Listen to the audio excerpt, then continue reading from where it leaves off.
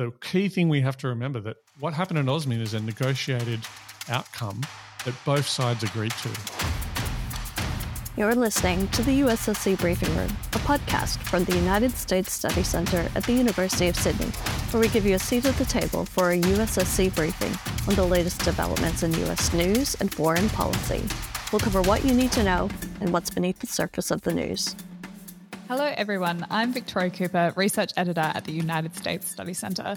Before we begin, I'd like to acknowledge the traditional owners of the land we're recording on today. The University of Sydney is located on the land of the Gadigal people of the Eora Nation, and I pay my respects to their elders past, present and future.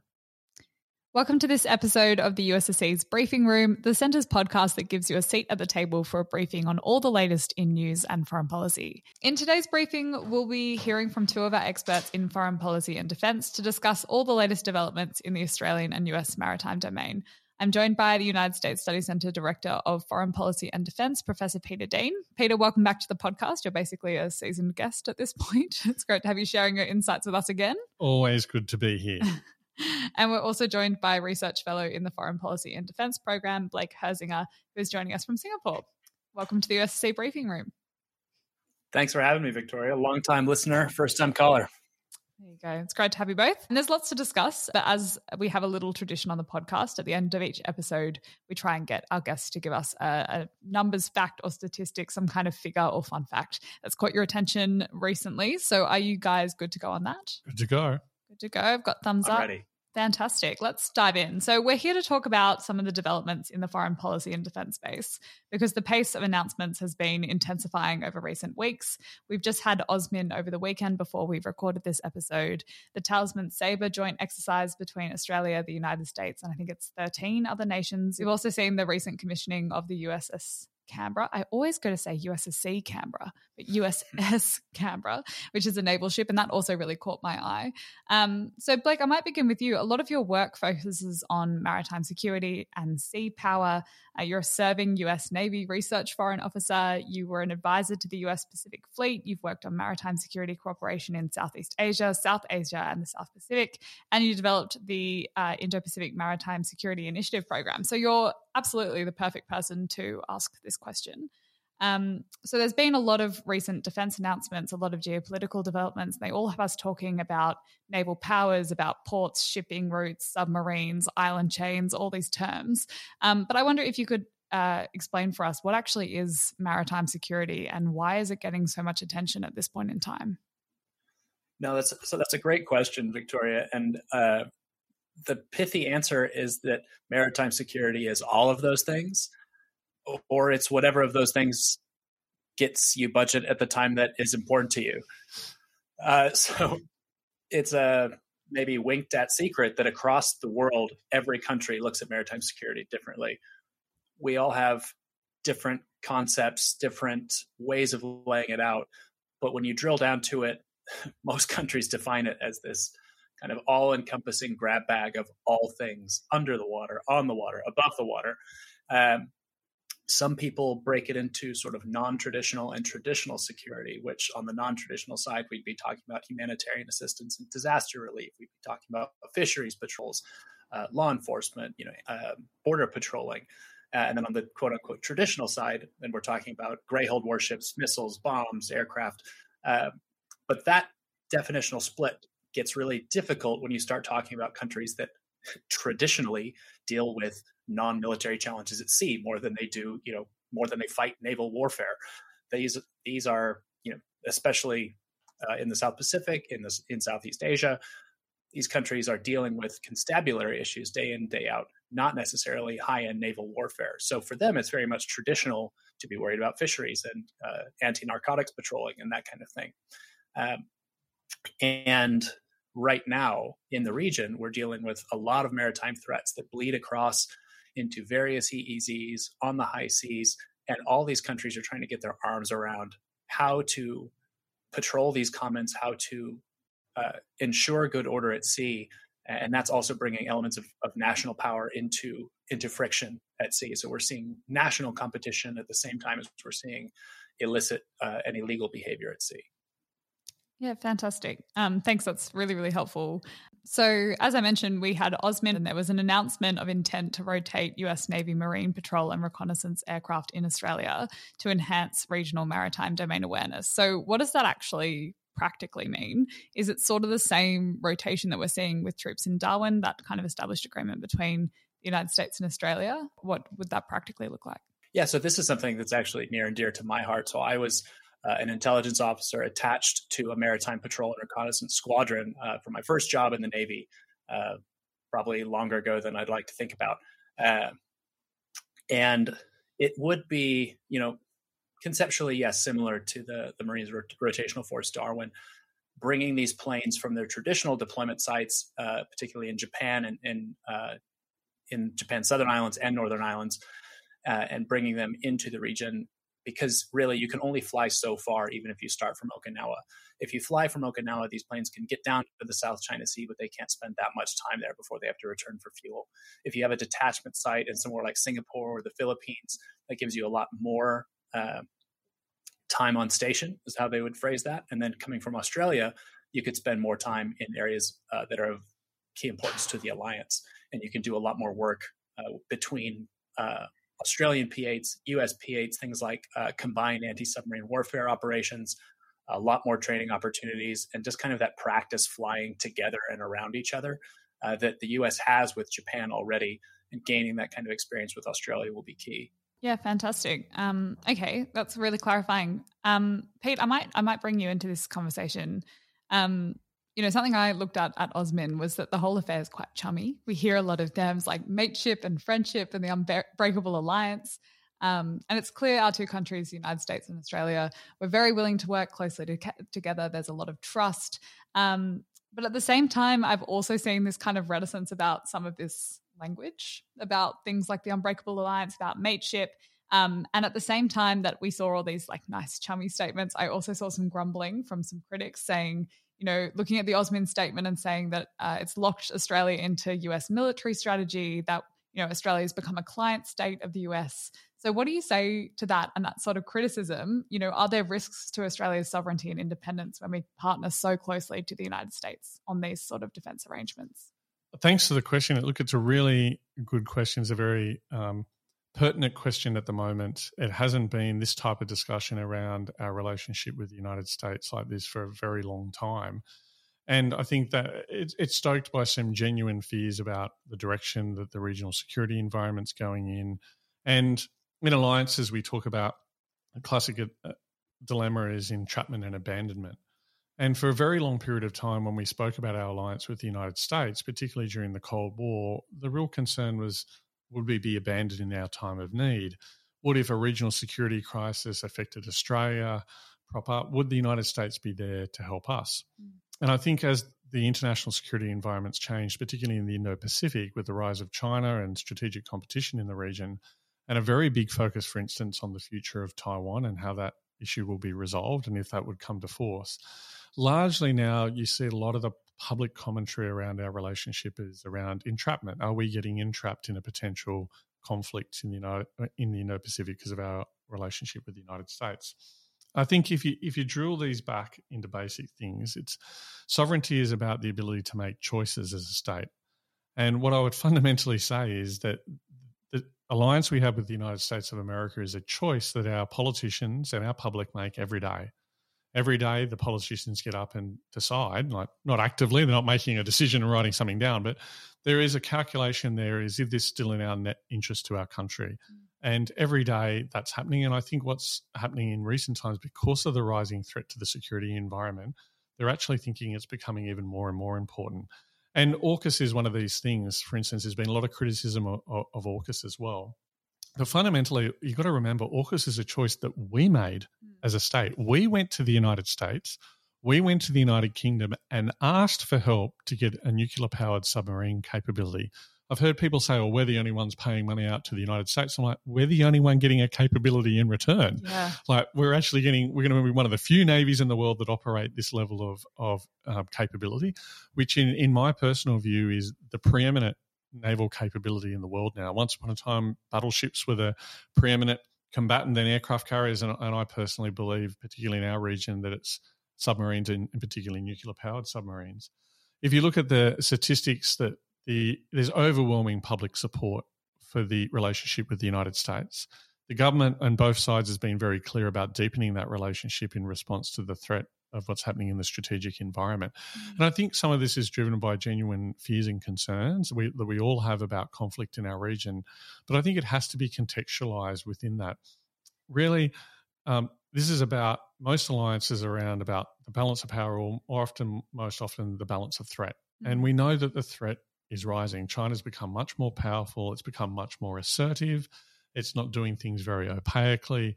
It's being willing to threaten to use force or actually use force to change international rules and standards and norms and change the regional balance of power. And this is, I think, a deepening of the relationship with the United States. As Osmin also pointed out, a deepening of relationship with Japan is because these countries in particular have mutual interests. And I did a report that I did with some colleagues that came out in December last year, where we actually tried to go beyond the polling data and run workshops with members of the Australian community and ask them some of these very questions. And overwhelmingly, mateship was not a term they like to use. I have to say the unbreakable alliance was a term that didn't resonate with the Australian population because nothing's unbreakable. But what resonated with the Australian public is the relationship matters when our interests coincide with the United States interests. And I think what is really clear, what we're seeing at the moment, that is happening in our region in response to the changing security threats that we're facing. And I said the key thing we have to remember that what happened in Osmin is a negotiated outcome that both sides agreed to. So that's Australian agency. That's not us doing what the Americans tell us to do.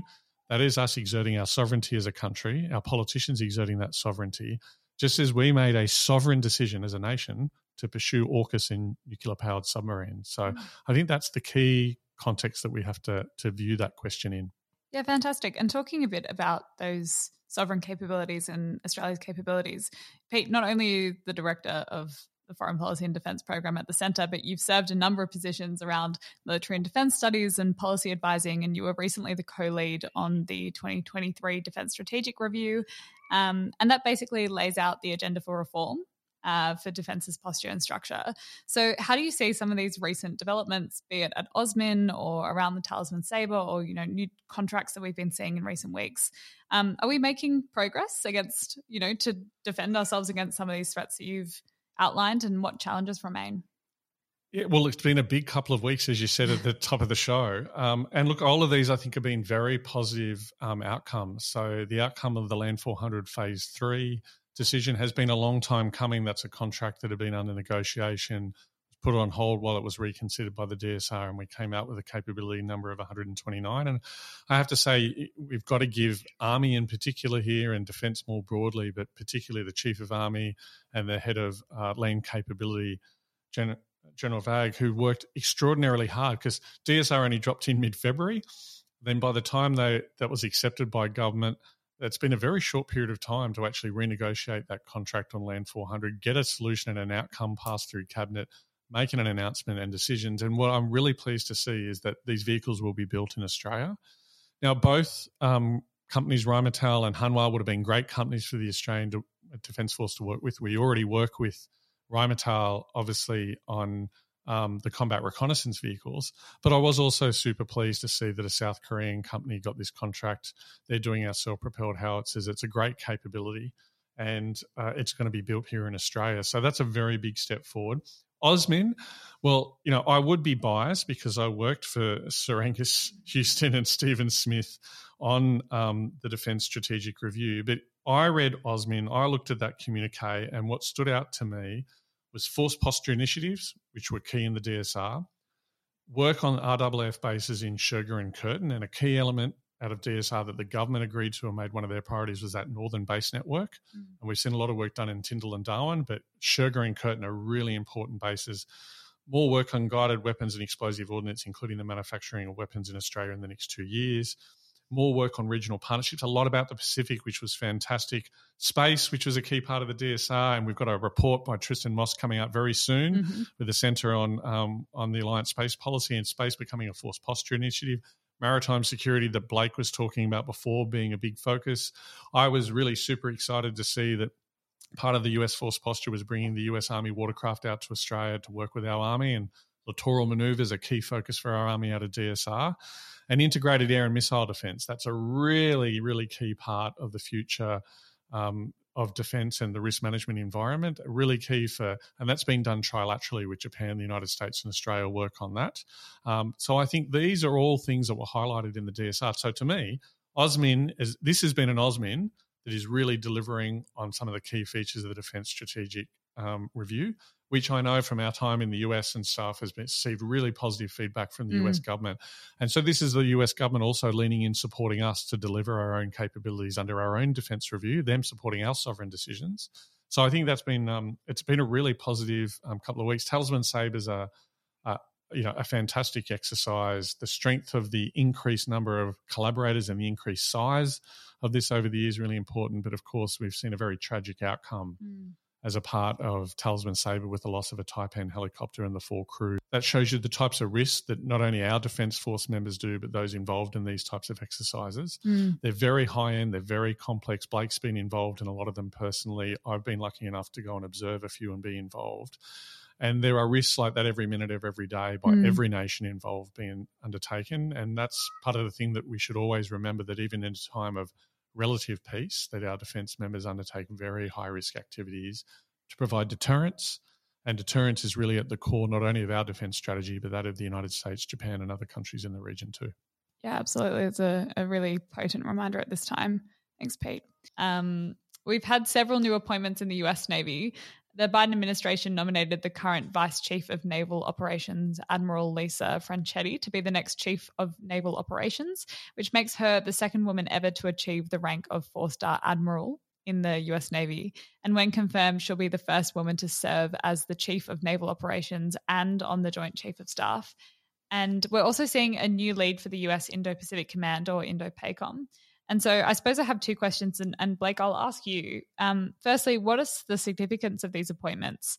And then what are the major challenges confronting these 2 servicemen and women? There's been a lot of churn around this nomination. There was a leak, effectively, that saying that Admiral Paparo was being taken from U.S. Pacific Fleet to be made the new CNO. And now that was something that is definitely non-standard. No one was expecting PAC Fleet to go to CNO. Usually we see PAC Fleet go up the hill and take on the Indo-Pacific Command job, which currently is being done by Admiral Aquilino. So what is normal is to see the Navy running Pacific Fleet and the Navy running U.S. Indo-Pacific Command. So this leak indicating that Admiral Paparo would move across and back to Washington, D.C., really threw a spanner into the works in terms of kind of upsetting the normal succession line and what that normally looks like. So it introduced some questions surrounding who would take that job. It sort of opened a window for a very, very short period of time and introduced some speculation on whether the Army would actually try to get an Army general into that job for the first time. And so there was a lot of kind of uproar about this. And it was all kind of nebulous. No one really knew who had leaked this information. No one really knew what was behind it. And so that's all been put to bed now. Admiral Paparo will remain in Hawaii. He will go on to Indo-Pacific Command, and Admiral Franchetti will take over as CNO. Now, Admiral Franchetti, I've never worked for her, but she has a stellar reputation across the Navy. I've never heard a bad word about her. She has commanded a carrier strike group. She's commanded a fleet staff. She's been serving as VCNO. She is intimately familiar with the challenges facing the U.S. Navy at this moment, and she's served for years now with our current CNO, Admiral Gilday, who will be departing. So part of what we're dealing with now, though, is that we don't know when those appointments will be made because of some unique congressional wrangling that's happening with one congressman in particular holding up appointments of flag officers and general officers. So we're actually heading into a very strange period where if something doesn't change by the end of August, we will have 3 services inside the U.S. joint enterprise that do not have service chiefs. That is a troubling scenario for all involved. The Democrats are also searching for a way to kind of get these appointments through. But I think at the last count, There's several hundred officers waiting for approval. They usually batch these together, and to do them one at a time would take 84 straight days of congressional work to do those things. So basically, Congress would do no other work for almost 3 months just to get these appointments through. So this is sort of the environment we're in. Now, of course, that hang-up is something that is attached to domestic policy surrounding reproductive health. So we're dealing with a lot of big issues, some of which are very, very domestic-oriented, which are now affecting kind of the outward-facing military capabilities and leadership at the highest levels. So where does this kind of come in? What kind of ripple effect does this cause? We'll have an acting CNO, we'll have an acting, commandant of the Marine Corps. They won't be issuing like their real planning guidance. They won't be implementing kind of personal vision on the organization. It'll sort of be like operating under when our government operates under a continuing resolution, right? The organization functions, but it's not 100%. You're not growing, you're not expanding, you're not implementing vision. You're just kind of existing day to day. So, right now in kind of this shifting security environment that Pete already mentioned, that's a problem. You're sort of taking a knee at a time where you should be implementing vision and growing and thinking. And instead, we're trying to figure out how do we deal with this issue of succession and chain of command. And that also, up and down the chain in a very nitty gritty fashion, people can't move, right? You can't move to take your next job. You can't get the next guy out of the way. So people's careers start backing up, and it's this sort of accordion effect up and down the chain of command. So that is sort of the significance of and maybe the major challenge confronting both of those people at the moment. Now, on the Admiral Paparo side, moving into Indo-Pacific Command, he is, again, intimately familiar with the challenges being faced by the U.S. Pacific Fleet. Having just been out in Honolulu myself about a month ago, I can say, Admiral Paparo is very, very tuned into those. He is leading from the front. He has a vision and he is implementing it. Now, it's a vast challenge, and I think you're going to see a lot of work being done between Admiral Franchetti and Admiral Paparo to face those challenges and to help the Navy get on the right footing to deal with them. And then as Admiral Paparo's Indo-Pacific Command, helping the entire joint enterprise work together and integrate to take on those challenges, because we are seeing new requirements for, the Army figuring out how it works in the Pacific. I, too, was very, very encouraged seeing Army watercraft included in the Osmond Joint Statement. That's a capability that our Army has tried to divest several times in the last 5 years.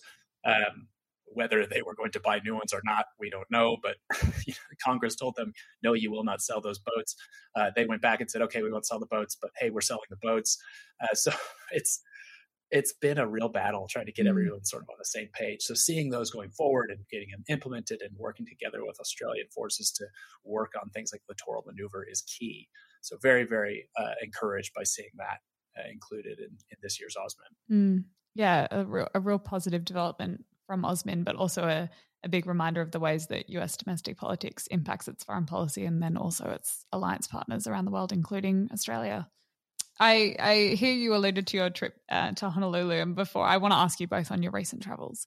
But before I do that, Pete, I'd love you to put on another one of your many career hats as a bit of a historian. And we recently saw the commissioning of the USS Canberra, not USSC, USS Canberra in Sydney. And it got a lot of attention and a big audience. And I wonder if you could shed some more light on why this particular ship is significant, and also tell us a little bit more about the name of the ship.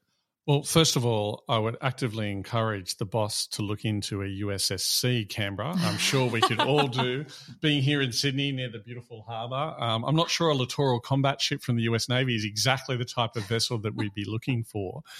But once upon a time, another part of my career was at UWA, and I got to UWA just after they sold the UWA yacht, which I was really unimpressed about. So maybe we could talk about a USSC Canberra yacht. For the centre. I think that's fantastic. Look, this is a really interesting story. USS Canberra, that was just commissioned, is the first US Navy vessel to be commissioned not in the United States, the first one to be done overseas. It was also the original Canberra, and this is the second warship to be named Canberra in the US Navy. It was the first US warship named after a foreign city. This is because the Australian and US navies fought the Battle of Savo Island off Guadalcanal during a really pivotal campaign in 1942 in the South West Pacific. Again, an area that's once again a part of strategic competition. During that battle, we got seconded by the Imperial Japanese Navy. They did a much better job. They sunk a number of US warships, as well HMAS Canberra was sunk during the Battle of Savo Island as well. So the original, what was going to be the USS Pittsburgh, which was a heavy cruiser, the same class of HMAS Canberra, was decided by the US president to be renamed to be the USS Canberra after the HMAS Canberra was sunk during the Battle of Savo Island. She entered service the following year in 1943. She was a heavy cruiser, and she actually had a very, very long storied history. So she was at the Battle of Okinawa, she was involved in the Cuban Missile Crisis. She served 5 tours during the Vietnam War. She was reconstructed as a guided missile cruiser later on in her career. And eventually she was decommissioned in the early 1970s and struck off the register in the late 70s. So from 1943 to, technically speaking, on the US Navy list to 1978, it's a pretty long storied career. This time we haven't got a big heavy cruiser. We've got a littoral combat ship, a much smaller vessel, but vessels that particularly are very focused on operating in this part of the region. Blake there in Singapore has he'll correct me, there's 1 or 2 littoral combat ships that are sort of on rotation that work their way through Singapore as well. So, and this is a class of vessel, this sort of offshore patrol vessel, littoral combat ship that our Navy has also been working on, that the DSR calls for an emphasis on a sort of a larger number of smaller vessels in our Navy fleet mix. So that's sort of what we call Tier 1, the big destroyers and frigates need to be there, but also a larger number of what the DSR calls the Tier 2 surface combatant. And they're because of the nature of the very littoral archipelagic region around us, but also the move to the very large numbers of ships that the Chinese Navy is developing. And, there is something important about quantity as well as quality of your vessel, but also smaller vessels have smaller crew. They can pack quite a lot of punch these days, and they can do a lot of your presence and diplomatic engagement.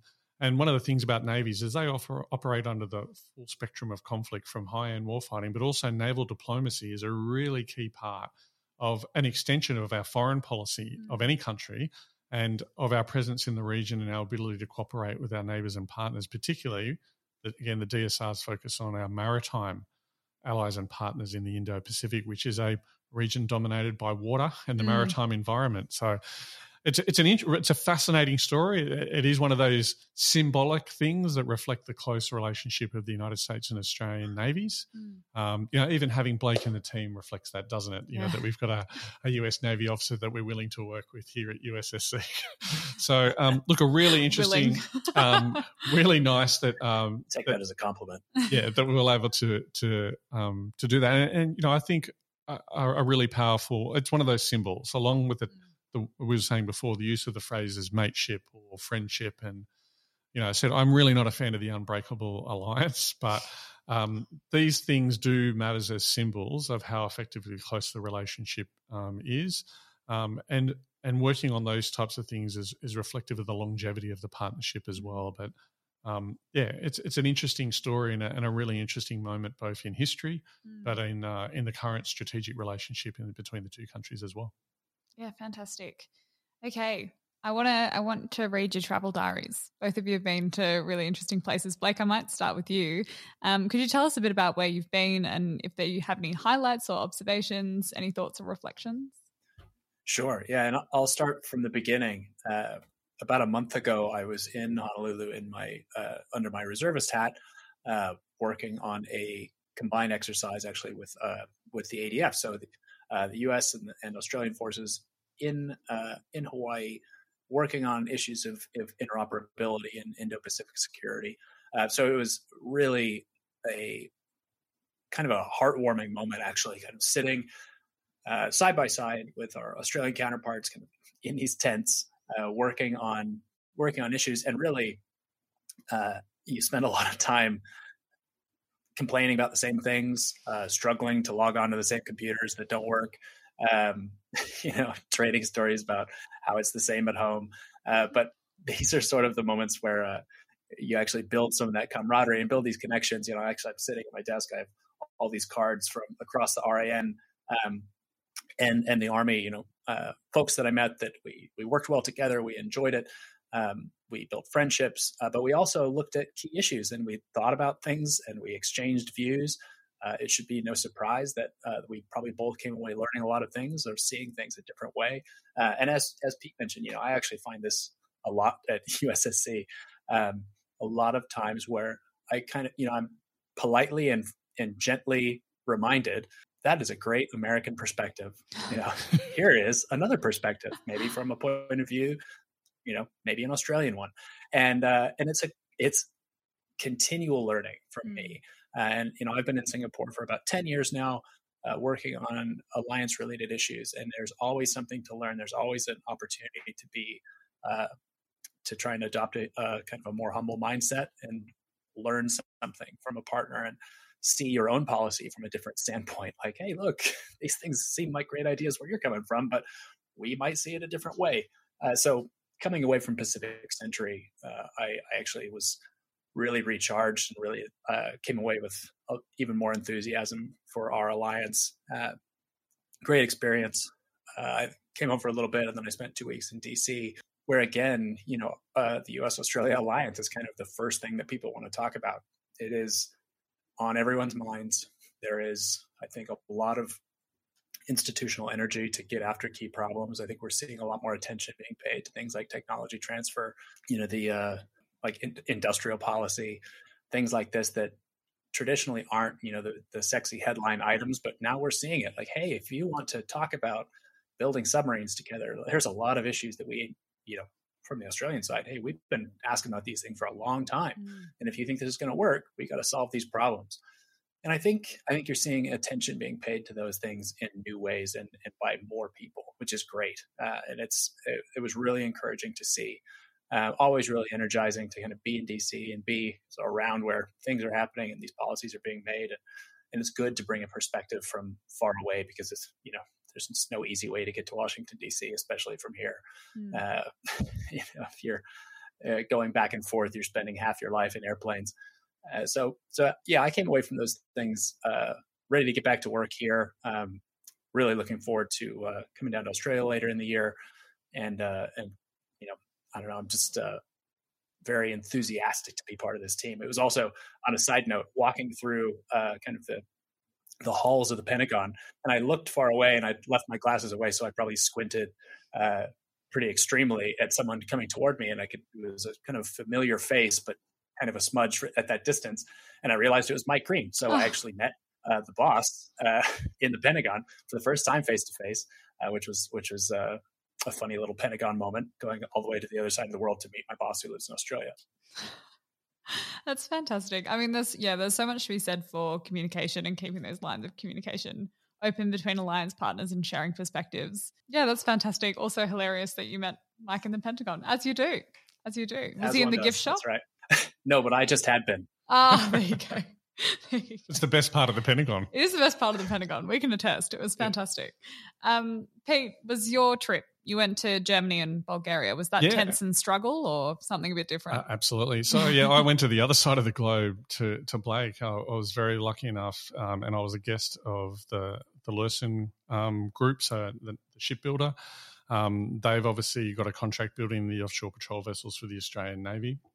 And they took myself, some colleagues from ASPI, from Defence Connect, from the Australian Defence Magazine and stuff over to have a look at their shipyard in Germany, in Hamburg, and look at their corvettes. So as I said, the government's, as a part of the Defence Strategic Review, has an independent analysis team working on at the moment. For full declaration, while I worked on the DSR, I have no idea what's happening in that independent analysis of the surface fleet. I've not met them and don't know what their terms of reference are or what they're doing. But they know from the direction that we know in the public version of the DSR, looking at a Tier 2 surface combatant. And one of the questions that has been raised is that the offshore patrol vessels are largely unarmed. So what alternative could there be? So Lursen, along with Navantia, KTM and a range of other shipbuilders are putting some options forward to the Navy as a part of this process at the moment. There's a couple of fantastic things. So hadn't been to Hamburg before. What a fantastic town that is. What an amazing shipyard, a very historical shipyard. Lursen owned the old Blumenvoss shipyard, and I'm sure people might recognise a certain battleship by the name of Bismarck that was built at the Blumenvoss. I actually stood inside the dock where the Bismarck was built and on the lock where she entered the water for the first time. So they have a very long history, over 120 odd years, Lursen, of building ships for Germany, for Europeans and the German Navy. And one of the things they were showing us there was their K-130 corvettes. And the most interesting thing of that was really about the way they'd done it with the German Navy. We've known, Blake can attest to this, there's lots of discussion about shipbuilding in the US Navy and ship design. There is in the Australian Navy as well in that context. And what we saw there was Lursen had built 5 of these corvettes for the German Navy. They were working so well, and due to their increased threat environment from Russia and the war in Ukraine, the German big increases in defence spending, they'd come back to Lursen and said, well, we need warships and we need them quickly. This design has worked fantastically. Just build us 5 more. So they'd done a fixed price contract. They entered that whole process within a year. They laid the first keel down. By the time we got to the shipyard, the first one they called Boat 6, because there's the second batch of 5. Boat 6 was in the water doing sea trials. We went on Boat 7, which was just at the end of its fit out, and we saw all the way down to Boat 10, whose keel was laid in a dock in there, and they're delivering them at a drumbeat of about 1 boat every 7 months.